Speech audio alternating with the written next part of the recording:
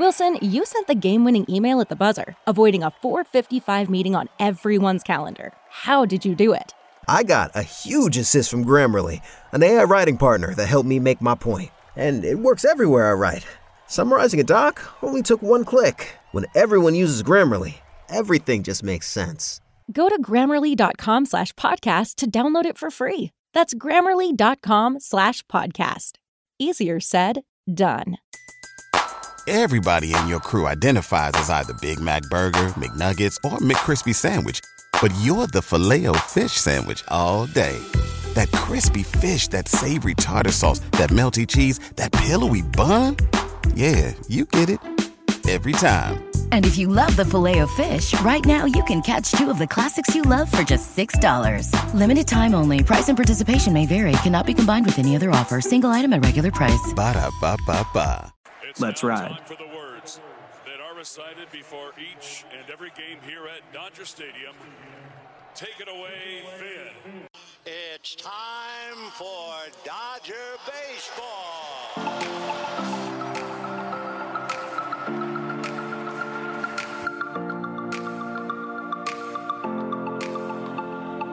What's going on, Dodgers fans? Thank you for listening to another episode of the Incline Dodgers podcast presented by the Fansided Podcast Network. Kevin Klein here. Chris Camello joining us as a guest, so we're excited to have him back on. The Dodgers made another additional move. They've agreed to a one-year, $6.5 million deal with the 35-year-old outfielder, 9-year vet, David Peralta, a very familiar name. If you followed the Arizona Diamondbacks or the NL West in general, you would have seen him face the Dodgers quite a lot during his career. 281 career hitter over his lifetime, a pretty respectable OPS as well. Kind of struggled last season, spent time between the D-backs and the Tampa Bay Rays, finished with a 251 batting average in 2022 with a 731 OPS, just 12 home runs, 0 home runs with Tampa Bay. But for the most part, this has been a respectable hitter, a true veteran.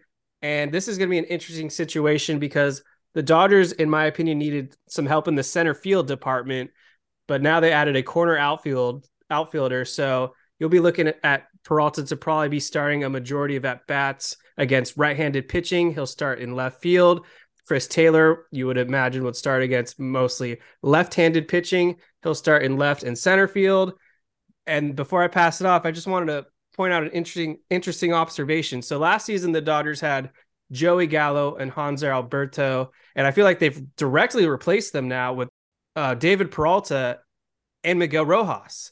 And so we kind of thought this was going to be the youth movement, but I mean, Peralta, I mentioned he's 35 and he's a veteran at this point. So I think he's going to get a bulk share of the at-bats. So Jake Reiner, let me get you in here. What are your thoughts on this move? Yeah, Peralta and Rojas, arguably a huge upgrade over what Gallo and Alberto were able to provide last season. So this is a great move. And you look at his stats. I mean, look, Kevin just mentioned 251 average, 731 OPS, 12 homers, 59 RBIs. I'll take that again. Like, give that to me again, because this is not going to be a guy you're going to rely on heavily in the middle of your order. This is a complimentary bat that can give you some pop. He's left-handed, which is great because now Dave Roberts can really go right, left if he wants to. I know that they were trying to add that lefty, and they did. And I'm glad that he's coming back to the NL West because, like Kevin mentioned, as soon as he went to Tampa Bay, the rest of the season kind of dipped and he didn't really produce much at all. But as an Arizona Diamondback, I mean, you look at his numbers and he had a 30 home run season in 2018. Granted, that's a little bit of a long ways away, but still, it kind of reminds me of when the Dodgers picked up Jake Lamb in a way, and he kind of has a similar career where Jake Lamb had a few seasons where he hit 30 home runs and had the potential, but then, kind of didn't really produce as much. I think Peralta's better than Jake Lamb. And if he's able to provide 12 home runs, 60 to 70 RBIs, you'll take that. Chris Cabello, glad to have you back on the show. One thing I wanted to add to this, a lot of success against the NL West. In his career against the Padres, he's a 305 lifetime hitter. Against the Colorado Rockies, a 340 lifetime hitter. Against the Dodgers, 251 career hitter. I mean, that's to be expected because the Dodgers typically have elite pitching on their roster. But what are your thoughts on this Peralta addition? I'm happy in the sense that the Dodgers don't have to face him this season. So that's cool. I mean, this is a guy who's consistently lit up the Dodgers. It kind of just feels like no matter how good Arizona was playing, you could always rely on this guy to have a solid, in a 3-game series, probably go, it felt like 8 of 14 with a couple of home runs and 4 or 5, 6 RBIs and everything like that. So yeah, he's obviously declined a little bit since that 2018 season that Jake was talking about, but I see this in a couple of different ways. One, the Dodgers were looking for another outfielder. It could have been in center. It could have been in the corner. Remember, they were looking at AJ Pollock and a potential reunion there before AJ decided to go to Seattle. And I think he fills another void, not just providing some outfield depth, but another left-handed hitter off the bench. And that was something I was a little concerned with, especially in the outfield. Assuming Chris Taylor is going to get the bulk of the starts out there, along with Trace Thompson and Mookie Betts, you didn't really have a lot of flexibility there as far as in the lineup, as far as the lineup was concerned. So I like the fact that he's a left-handed bat. You could bring him up off the bench. He could DH. You could play left field. And he's got experience, even though he's never played with the Dodgers. He's got experience playing at Dodger Stadium because he was in Arizona for all those years. So he understands the lay of the land at the Ravine. $6.5 million for 1 year. It's a solid move. It's a solid pickup with incentives. He could get up to $8 million. I just think at this point, good, hardworking player, got some pop in that bat. It has good at bats. He's a guy that can crush mistakes and drive in some runs. And also, too, this is an insurance policy, in my opinion, in case Trace Thompson kind of continues to dwindle off the way he did late last season. This is a guy where it's like you kind of hold Trace accountable for. And also Chris Taylor. And Chris Taylor as well. But, I mean, Taylor's going to find a way to be in the lineup because of his ability to play the infield, Jake. So as far as the outfield is concerned, I think Peralta really has that in case Outman gets called up and he struggles or whatnot. This is a nice stabilizing presence, similar to what Rojas is going to be to Lux and Vargas. I think Peralta can be for this Dodger outfield. I like the signing. Kind of a weird comparison that I might be reaching here, but he kind of reminds me of late career Andre Ethier at this point, where you got a solid proven veteran, late mid-30s now. Ethier kind of from 2014 to 2017, injuries kind of riddled him, but there were times in the playoffs where someone like Puig was struggling and Don Mattingly would insert Ethier into the starting lineup to shake things up. And I think also if Peralta's not starting, he might be a late game substitution or just come into a pinch hit role, and he might get you instant offense in this role. So we talked about the money already. $6.5 million to me, that's just low risk, and there's a lot of high reward opportunities here. So this was a fan favorite in Arizona. Like D-backs fans really spoke highly of him. Big energy guy, hard worker, as Chris said. So I like the move. I think this just pays dividends. And I mean, we're looking at a pretty full roster now in terms of the bats. I think the pitching is also pretty much full too. So I mean, the biggest question here is, does Jason Hayward even have a spot to make the opening day lineup? Michael Busch, where does he fit into this equation? Because he was already kind of squeezed out. Now it's looking very unlikely he can make it to opening day. And then finally, there's a lot of pressure on James Outman. The outfield was already a little bit tight because of Trace Thompson and then Jason Hayward fighting for a spot. Now you add in David Peralta, who can't really play center, but you got Chris Taylor who can play center. So that last spot, I think it's going to really come down to James Outman and Jason Hayward, I guess. I think it's a really good problem to have. It looks like the Dodgers have done a nice job of compiling depth, and not just bodies, but like actual guys that can contribute and have had proven track records of success. So it's going to, like I've said on the last episode, this is going to be one of the most hotly contested spring trainings we've seen in a while because of all the openings and because of all the guys that left this offseason. So I think that this is going to, I hope, elevate James Outman. You know, he'll sink or swim, right? And I think that he's going to have to earn it, just like Jason Hayward's going to have to earn it. David Peralta is probably going to make this roster given the major league commitment they just offered him. I think he has to. He has to. Whereas Jason Hayward signed a minor league deal, invite to camp. James Outman has options. So those guys really do have to fight to make the roster and then also fight for playing time. And don't forget Steven Duggar, too. I really was intrigued by that because it didn't seem like that long ago that there were the Steve Finley comparisons to Steven Duggar. And that might get a few eye rolls from Jake and Kevin here. But I'm just saying, it didn't feel like that long ago where this guy was coming up and turning heads with the San Francisco Giants. He's bounced around to Texas, to the Angels. I'm intrigued by that signing as well. So spring training is really going to be intriguing. I think being humbled in the playoffs last year, combined with the fact that guys are trying to have bounce back seasons like Muncy, like Chris Taylor. And then you have a batch of guys who are trying to A, prove that they can still play, or B, prove that we are here. And forget about Trey Turner, forget about Justin Turner. Miguel Vargas is here. James Outman is here. A lot of these, Gavin Lux is here. So I think you have a few different incentives to go out and take these spring training games. Most of them take them seriously this season. Yeah. I didn't hear Dave Roberts personally name drop Steven Duggar, although I feel like he's the more talented player. But another guy he did name drop was Bradley Zimmer, who defensively we know is a gem. Bat questionable, but they're going to give him some. They're going to give him some at bats as well. I think this is a guy they would like to potentially have as a fallback plan if all else fails in center field. Let's take a quick pause right here to remind you guys about TickPick, who's sponsoring this podcast. TickPick is the go-to website if you're trying to avoid service fees at checkout. You see the price, that's what you're going to pay. They offer the most competitive prices in the industry.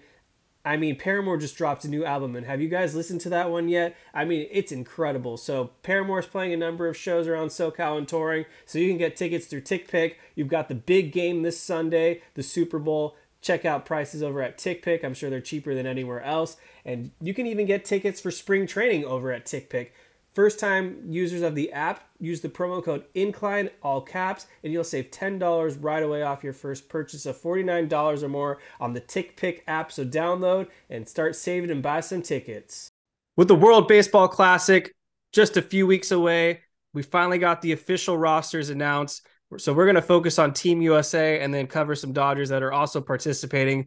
So your 2023 USA roster in the World Baseball Classic is composed of the following position players: Pete Alonso, Tim Anderson, Nolan Arenado, Mookie Betts, Paul Goldschmidt, Kyle Higashioka. Yes, Kyle Higashioka, Jeff McNeil, Cedric Mullins, JT Realmuto, Kyle Schwarber, Will Smith, Mike Trout, Kyle Tucker, Trey Turner, Bobby Witt Jr., pitchers with a staff composed of Jason Adam, Daniel Bard, David Bednar, Nestor Cortez, Kendall Graveman, Merrill Kelly, Clayton Kershaw, Lance Lynn, Nick Martinez, Miles Mikolas, Adam Ottavino, Ryan Presley, Brooks Raley, Brady Singer, Adam Wainwright, and Devin Williams. I know I missed that. I missed that. Could you do that one more time? I'd rather not. It sounded like Eminem's acceptance speech where he was naming all the rappers that had an influence on him. It was like 4 pages. Yeah. So you can look that up on our Instagram, or you can rewind this 30 seconds and listen again. But Mookie Betts, Clayton Kershaw, Will Smith are the active Dodgers. Nice. Trey Turner was a Dodger at the time when he was announced, former Dodger now. I mean, this is a pretty stacked team. Is there any names in particular that you're most excited to see represent the U.S.? And do you think they're the favorites to win this tournament? I think that this roster is more stacked than I've ever seen it for the WBC. I don't think that we've ever had this much firepower, especially offensively. Yeah, we've got a pretty decent staff, but the offense is just a juggernaut. I mean, Mookie Betts and Mike Trout on the same team, Paul Goldschmidt on the same team, then Kyle Schwarber, JT Realmuto, and then you got Will Smith, who's the backup catcher. Arenado's there. Arenado, I mean, not only the offense, but the defense too. We got gold gloves all over the damn place. The pitching is equally as solid. I give the edge to the offense, but I love that Clayton Kershaw has a potential matchup with Julio Urias against Team Mexico in Pool C, which I'm sure we'll get to. I think Kershaw's really the ace of this staff too. Has to be. Yeah. I'm looking at the starting staff and I'm not seeing anybody that I would put above him. Yeah, no, I agree. And I think it's great that Trout and Kershaw in particular are going to be on this, on this roster, because these are two of the more popular players, not just in Southern California, but also throughout the league. And, at one point in time, we left the name off. Bryce Harper, because he's undergoing Tommy John, had to drop out, obviously, from Team USA commitments. You imagine that outfield, Mookie in right, Trout in center, and Bryce in left, or I don't know how that would have worked, but that would have been great. And by the way, I was just thinking, I was looking at the depth chart, and I only saw Jeff McNeil at second base. But then again, you do have a backup second base, and you got Mookie Betts who could play for Jeff McNeil in case he gets hurt or something. I think you guys are right. It's a loaded roster. The pitching, it's a little beyond Kershaw. He raises a few question marks. Stacked bullpen though. Yes, a very stacked bullpen. So David Bednar.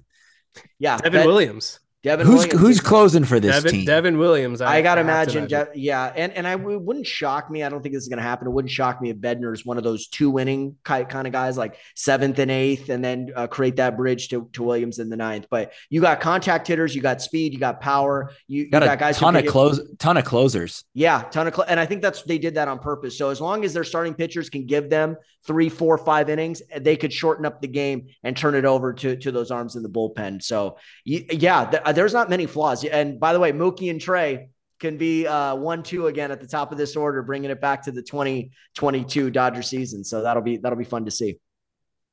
Yeah, I think you are right. I think those would be the 1-2 hitters. With Trout as the 3 spot, Kev, you think? I think Trout would be 3rd and Goldschmidt would be cleanup. Yeah, if I had to guess. Mm-hmm.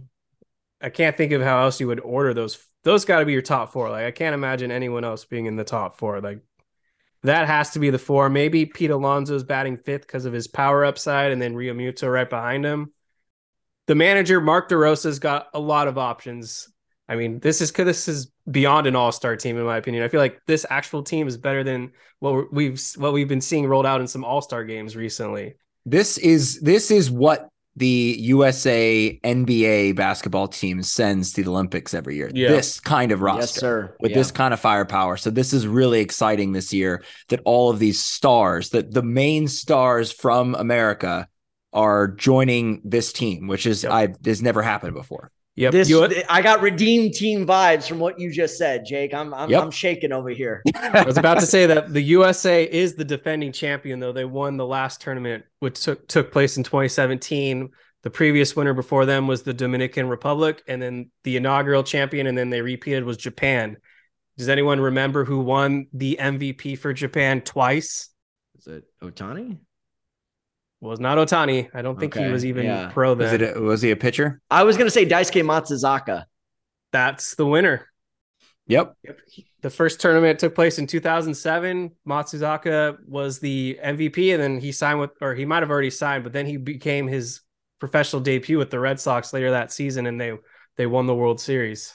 Odd career for him. Definitely. Didn't he go to the bullpen at some point? He did. Yes. He claimed out. He won a World Series his first year in Boston in 2007. I want to say that might have those first 2 seasons were probably his best, and they weren't even that good. He got bailed out by a lot of big offensive performances by the Red Sox. Let me ask you guys a question. I don't know if you had this question, Kev, but it just came to me. Mark DeRosa, this is the first time he's managing this team? Yeah. How do we feel about him? Obviously, big personality on MLB Network, really funny guy, and pretty decent analyst. But what do we think of him as the manager? He did play for Team USA, I think, a couple times. Mm-hmm. I mean, in terms of like his managerial abilities, I have no idea. I kind of just remember him being a journeyman. He was a pretty solid utility player, playing on a number of teams like the Cubs and the Rangers and Atlanta. Yeah. I don't think this is going to be a hard job, to be honest, because all these guys are stars and professionals. And so I think this is more of an exhibition where pretty much anyone could lead this team. And I think what we're going to have to be more concerned about, which is very parallel to what we see with Dave Roberts, is just bullpen management. Can he get a feel for the game? Does he know when to plug guys into the right spot?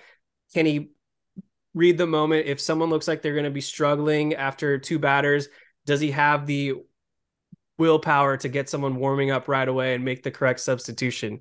Because I think offensively, it's pretty straightforward who you're starting, but this is going to come down to those pitching decisions. And am I wrong in thinking that this is the only roster in the WBC that has all major league talent? That's a good question. I want to say the last one back in, you said it was 2017, Kev. I want to say it was more recent than that. Yeah, I want to say that one was mostly, I mean, there might have been one or two minor leaguers who hadn't been called up yet. No, I'm saying this year. Oh, Team USA compared to the other rosters. I'm just trying to think at the last roster. It was, if it wasn't all major league talent, it was like, right. 23 out of the 25 guys were all major league talents and the other ones were minor leaguers. So you might be right. This might be the one where everybody has major league experience, not to mention a lot of these guys have been in the league a minute. Like, you don't have any rookies on this team. Not many anyway. I think you're right. This is probably the only roster with all major leaguers, but I think the biggest competition and the closest in this category is probably the Dominican Republic. Not going to name all their players off the top of my head, but I know they've got Juan Soto, Manny Machado, Julio Rodriguez. They're going to be the if the Team USA makes it out of the pool, then and I believe they got the Cy Young winner Alcantara on their roster pitching game. So they're going to be tough. No doubt. Every time you look at this tournament, there's always the teams like Japan and Dominican Republic that you have to look at in addition to Team USA. Venezuela, don't overlook them. I believe Cuba, they're going to have a really good team as well. So a lot of good teams. Going back to your question about DeRosa, yes, I think he's got the personality. I think he's going to be able to get these guys through the day-to-day. He's got a pretty interesting coaching staff.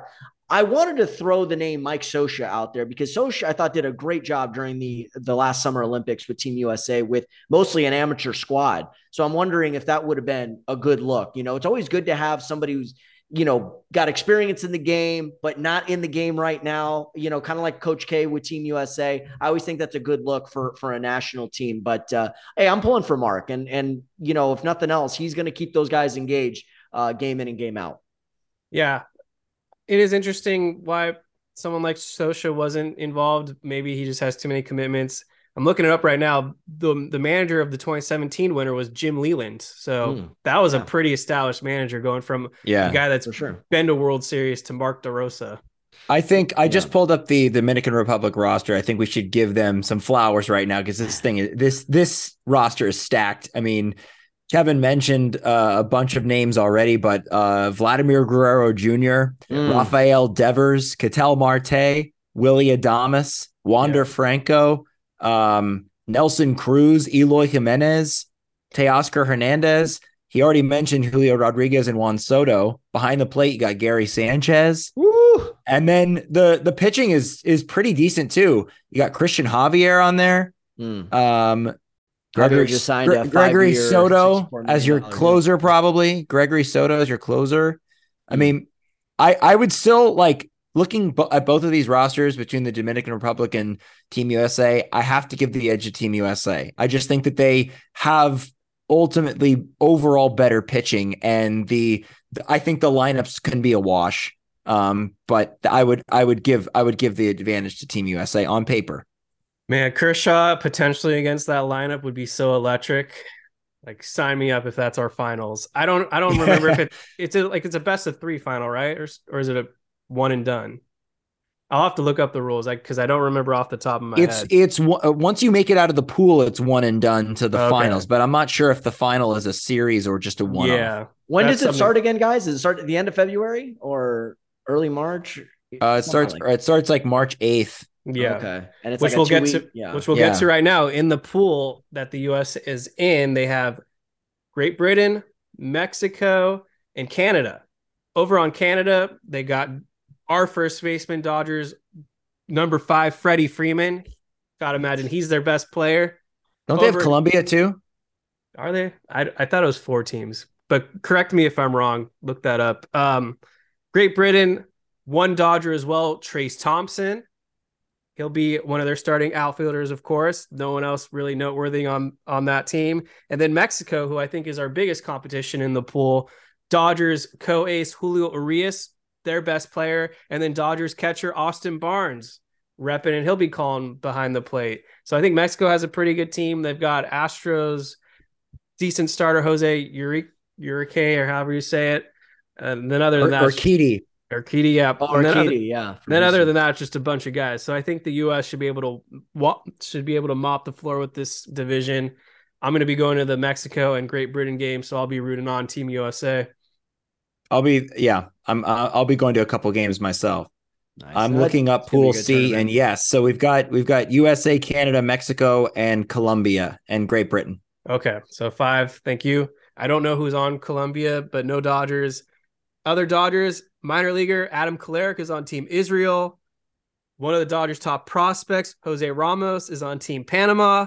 And then Miguel Rojas, if he's healthy, will be playing for Team Venezuela. And those are all your notable Dodgers competing in this pool. I don't know if David Peralta was signed up, but because he just came to the Dodgers, but wouldn't surprise me if he was there. Real quick, that's kind of baller that Austin Barnes is playing for Team Mexico. I think that's pretty awesome, actually. Hey, ¿cómo estás usted, Austin? Bring the heat, dog. Let's do it. Oh my God, I love it when you speak Spanish. All right, so I think that's a good general preview right now on the World Baseball Classic. We'll continue to cover it more as it starts to pick up steam, start talking about the matchups and the rules and all that. But that's just a little overview of what to expect over the coming month. USA will be playing at Chase Field in their pool. So if you're trying to get the games, got to drive down to Phoenix, see some spring training during the day, and then go watch the games at night. Seems like a pretty good combo to me. I don't like the fact Clayton Kershaw's pitching at his House of Horrors, also known as Chase Field. So just be careful with usage over there. Doesn't exactly have the greatest record over there over the last 10, 12 years. Right, Jake? Yeah, he doesn't do well there. But, it's Kershaw, and he has a lot of pride in this. And I feel like when you desperately need him, he's going to come through. No doubt. Better than Coors, at least. Better than Coors. Oh, thank God they don't have it at Coors. Everybody in your crew identifies as either Big Mac Burger, McNuggets, or McCrispy Sandwich. But you're the Filet-O-Fish Sandwich all day. That crispy fish, that savory tartar sauce, that melty cheese, that pillowy bun. Yeah, you get it. Every time. And if you love the Filet-O-Fish, right now you can catch 2 of the classics you love for just $6. Limited time only. Price and participation may vary. Cannot be combined with any other offer. Single item at regular price. Ba-da-ba-ba-ba. All right, let's move into a new topic. So FanFest happened a week ago, last Saturday at Dodger Stadium. Pretty exciting. That was my first time attending a FanFest. Ran into Jake Reiner. He got me on the news. So if you watch Sports Central, I made a little cameo, and Jake did a great piece on what went down at FanFest, so you can find that on his profile. Probably the biggest announcement, though, was that the Dodgers, led by Stan Kasten, announced they are retiring Fernando Valenzuela's number 34 finally.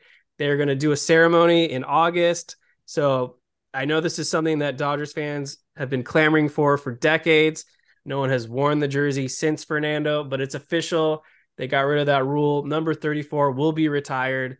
So I don't have any other thoughts on that because we all know how great Fernando was, but it's just exciting for a guy that's in the Dodgers broadcast booth and one of the biggest legends ever finally getting the recognition.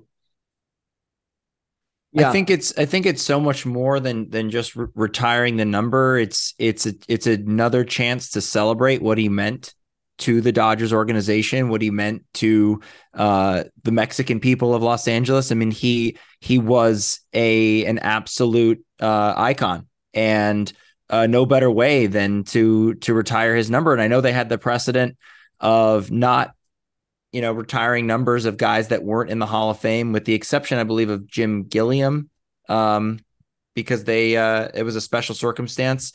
And so this is another special circumstance. I love it when teams kind of break from tradition to do something that should have been done a long time ago. And it's a really cool thing. And I'm glad that they're finally doing it. Oh, I agree. Fernando Mania was a phenomenon, and this man was a symbol not just for the LA community, not just for the Dodger organization, but really for baseball. And he has been a great ambassador to the game. And I mean, still, it's just so many iconic moments, and not even just the no-hitter of 1990 with Vince Scully's iconic call, "If you got a sombrero, throw it to the sky." But it was the way he pitched. It was his demeanor. It was the fact that many Dodger fans from the Latino community had really somebody to identify with. And I mean, still to this day, that 81 team is special because of Fernando. You know, people think of 88, they think of Oral. 81 was Fernando. And, could not be a more deserving player. He has stayed connected to the game of baseball, stayed connected to the LA community, stayed connected to the Dodger organization. I agree with you, Jake. This is a time and place to break tradition. And I'm glad Stan and the other owners of the Guggenheim Group have acknowledged that. And they're going to give him his flowers and retire that number 34. Well-deserved. And the next thing this team needs to do is lock up Julio Urias, because he is the guy that you want there for the rest of his career, what he means to this fan base. Ditto. We'll cross that bridge in a year because he ain't coming cheap. No, and nor should he, and they should pay him. Agreed. Yeah. Any other things that happened at FanFest? One of my favorite interviews was when they talked to Freddie Freeman. This guy is just a true Iron Man, like the complete opposite of load management. He says he hates taking games off, and he really explained why, because he said he knows how hard fans work to rack up the dollars so that they can afford to go to Dodger Stadium or wherever they're at and watch them play. And so I think a guy like that's just speaks true cadence of his personality. And I think that now he's more comfortable in Los Angeles. He's the first to admit, like, there were moments where he got emotional, missed Atlanta and all that, and it kind of got to him. But I think us as fans made him really comfortable by chanting his name loud. And I think this second season for Freddie Freeman, he's going to emerge as the Dodgers' primary clubhouse leader. He demonstrated all kinds of situations in Atlanta where he led that team, especially to that 2021 World Series. And now that I think he's more adapted to Los Angeles, it has more of a chemistry and familiarity with our organization. He's going to be the Dodgers leader, probably followed by Mookie Betts, who's more of a lead by example guy. But I think a vocal presence, Freeman is going to be the clubhouse leader. Here's the thing about Freddie Freeman that I've loved this offseason is that it really feels like he thinks of himself as a Dodger.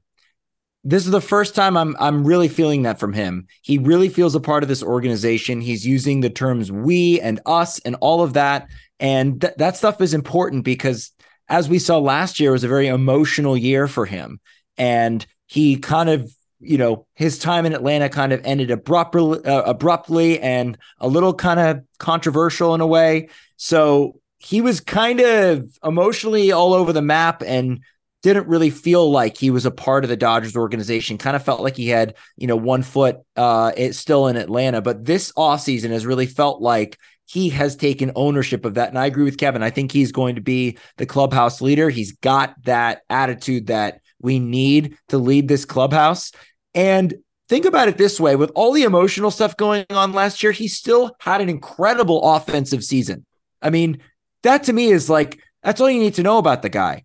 Doesn't matter what's going on off the field or around him. He can still hit the damn ball. And so that was truly impressive. But now in his second year, I'm super excited to see what he does. It sometimes takes a year to really feel comfortable in a place, even if you are leaving a situation where you just won a World Series and you're coming into another team that has World Series aspirations. It takes time to ingratiate yourself into the city, into the culture. I mean, not to mention, and Jake, you touched on it, he thought he was going to be a Brave forever. So to basically get your legs taken out from you, I mean, metaphorically, but also kind of literally, and kind of feel stunned and be like, okay, well, I'm going to go to the Dodgers. But that shock really did not wear off right away. You know what I'm saying? So it's very difficult, even though he's got Southern California ties and, grew up in OC and all of that stuff. That's still a difficult process. So I think he is going to be more of a clubhouse leader, along with other guys. I think Chris Taylor, Max Muncy, guys who've now been Dodgers for 6-7 years. I think their voices are going to go, a long way. Clayton Kershaw, of course, as far as the pitching is concerned. But yeah, I really am. I like the fact that he has that old school mentality in this era now of load management. guys taking days off, guys worried more about their personal brands than winning and staying healthy. He is one of the last, and you don't normally see this in baseball, but he's one of the last guys that actually values playing 162. We give baseball players a bit of a pass because the season is such a grind. You're playing every day. You're traveling a lot. You're playing these 3-game sets. So I love the fact that he said what he said, because to say that for an 82-game season in the NBA is one thing. To say that for 162 in baseball, to take that kind of pride, that's next level right there. So shout out to Freddie, and I hope he has a terrific season once again for the Dodgers. I was wondering about the guys that are being invited on minor league deals. I noticed that Dodgers, invited Adam Kolarek, but there's still some names out there that are so intriguing, and maybe they might be broken, but I'm wondering why they haven't taken a look at guys like Zach Britton, why they haven't taken a look at guys like Michael Fulmer, why they haven't taken a look at guys like Alex Reyes. I was talking to you about that, Kev, via Twitter, and it's just like, I understand, you have a lot of arms in that bullpen, but why not take a flyer on some of these guys, especially when you don't have an established closer right now? You know who they did take a flyer on today?